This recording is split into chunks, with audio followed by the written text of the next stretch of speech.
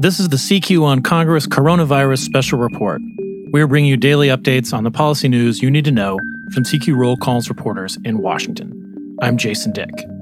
Today is Thursday, July 9th, 2020. The push me, pull you between leading public health officials and the Trump administration has reached new heights. The president's talking points this week include the demand for schools to reopen this fall. But meanwhile, Dr. Anthony Fauci, the nation's top infectious disease official, is advising that some states seriously consider shutting down again.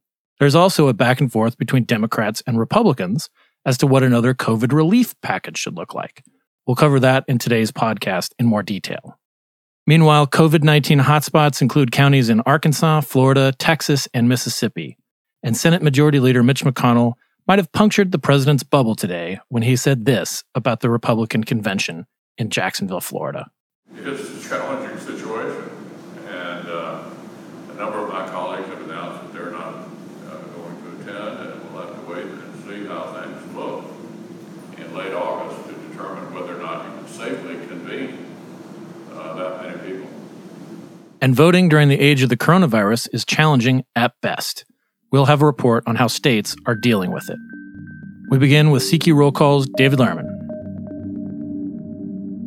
I'm reporting today on the latest information we have on the next coronavirus aid package, because the White House today outlined potential elements of a new package that they're considering. Treasury Secretary Steven Mnuchin has been the White House point man on these aid talks, and he was on CNBC today giving a hint of what the White House will be pushing for, which includes, he said, another round of these tax rebate checks. They do support that, as has the Senate Majority Leader Mitch McConnell. Now, Mnuchin wasn't specific. He wouldn't say what income level he wants to target. McConnell has been pushing to target these toward lower wage people, not as broad as the last round.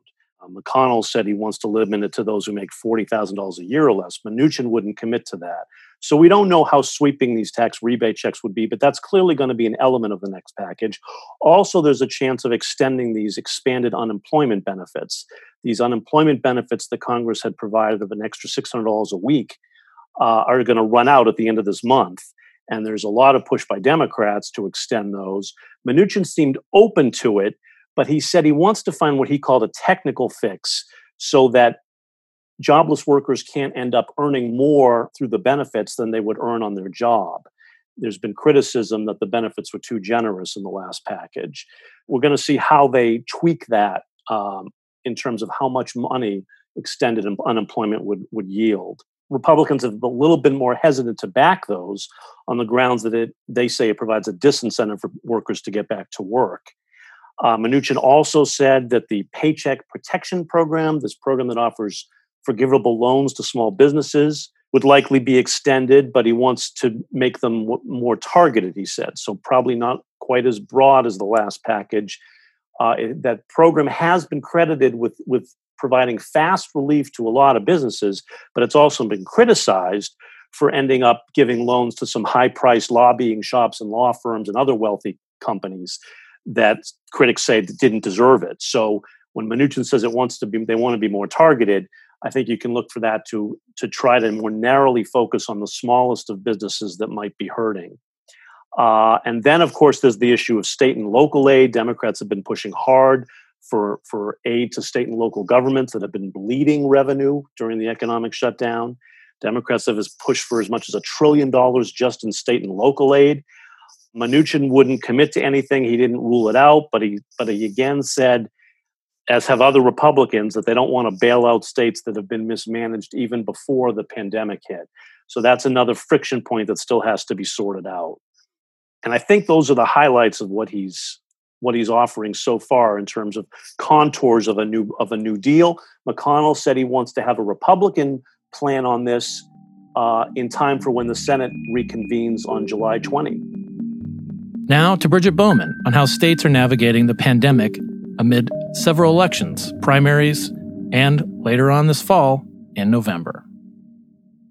So as primary season has moved forward amid the coronavirus pandemic, campaigns have been trying to figure out what is the best way to reach voters? How do we convince voters to turn out as everyone is sort of still at home amid this pandemic? And this is especially a challenge in Texas and Alabama, two states that are holding primary runoffs next week in a number of Senate and House races. And in both states, there has been a rising number of coronavirus cases. So campaigns are trying to figure out how to connect with voters as cases are on the rise.